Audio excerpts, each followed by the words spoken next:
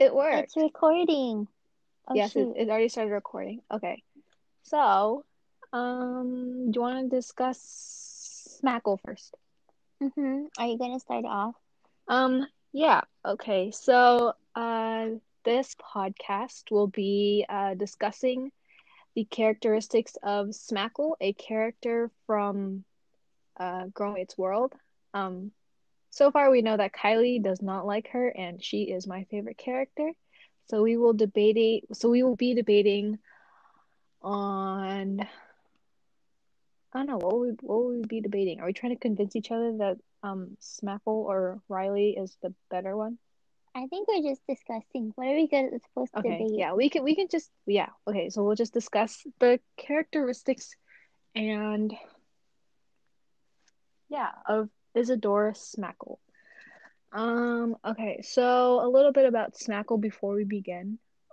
She started off as a minor character on Girl Meets World, and her first appearance is in Girl Meets Smackle, I believe. And she is known for being Farkle, another character's arch nemesis. And yeah, she's basically a super genius, uh, tiny, very fierce girl who is loved by some and hated by others. Okay, so Kylie, why don't you start about why you don't like Smackle? Well, it's not that I don't like her, but I get kind of annoyed with some of Mm-hmm. her scenes, you know? Mm-hmm.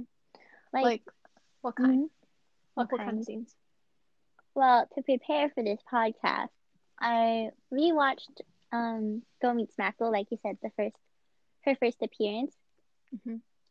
And I do like that she is, like girl boss and like she knows what she deserves and like I like her confidence, but I Mm-hmm. don't like how she like rubs it in other people's faces. Like I remember one line specifically that I cringed at. It was like, "You're going down, chump," at the very beginning. Oh my God. But yeah, I just can't stand like those moments, and they happen pretty often. Yeah, I would actually have to agree with you on that one. It's almost like she has a god complex of a Mm, sort. However, I like her as a character because of her personal strength. Like I understand that she does believe she has a superiority over others. She does eventually learn how to tone it down a little. Like in the later seasons, like I think it's season 3, she goes to high school with them mhm. and she kind of learns how to be part of a group instead of being such um an isolated and like extremely independent person. And I'm not saying like it's a bad thing to be an independent person, but I think that to a point you should have like some interaction with some people, like maybe have a close circle or network of friends that you can like rely on and stuff so that you don't have to, I don't know, bundle yourself up with all that stress and whatever that's going on in her life. Um, but yeah, I think that she's probably one of my favorite characters because of that. Like, and then she's also like she she's someone who's like already really smart. She has a really high IQ, right? But she has still has so much to learn and she's so willing to learn about it. Like in Girl Meets Smackle, she what's it called? She talks to Riley and Maya about um what the concept of like prettiness is, right? And then so she like discusses all of that and somehow I always thought it was kind of funny, but at the end when she like makes her conclusion about the debate, is beauty skin deep, she kind of just like she says she like affirms her side of the thing, but then she also says like no, beauty is not just skin deep because like of the army within. And I don't know, I just thought it was kind of funny. And now I'm kind of lost about what I was talking about. So you like her because of her personal growth. Yeah, I feel like she has like her character development is one of my favorite. Mm. Um, I feel like she's developed a lot more than any other character, and I like how she's also went from a side character to one of the main, what's it, like six at the end. Mm-hmm. Um, and yeah, I don't know. I just think that she's a good representation of, or she is a representation of like so many young girls who may also be like what she is. She's like super smart. She's a good I think she's a pretty good role model for like girls. She's like, oh, girls can do anything that boys can do, right? Because she's like Mm-hmm. super intelligent and whatnot. That's very true. Yeah. I do like how like all of the what's it called? The main school's debate team is so scared of her because like literally all dudes, but they're like, oh my god, we're gonna lose to her again. That was really Yeah. funny. We Yeah, need I to thought see more of that. I agree. I agree. She's definitely like she's like that person who is like I don't know. She's like that person that's like she's like a role model for girls in like STEM and stuff. Like she's like Mm, literally.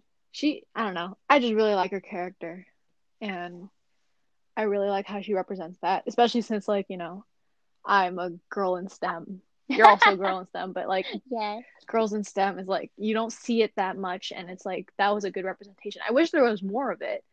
Yeah. But she was like literally the only girl in STEM. Actually, there was that one episode with like the Oh yeah, marble I love dropping that thing. That one was a really episode. good episode. Hmm. But that's getting off topic. So yeah, I Hmm. think I don't know how long this podcast is supposed to be. Um, I think we could go on for a few more minutes, like a closing statement. And, Oh yes. yeah.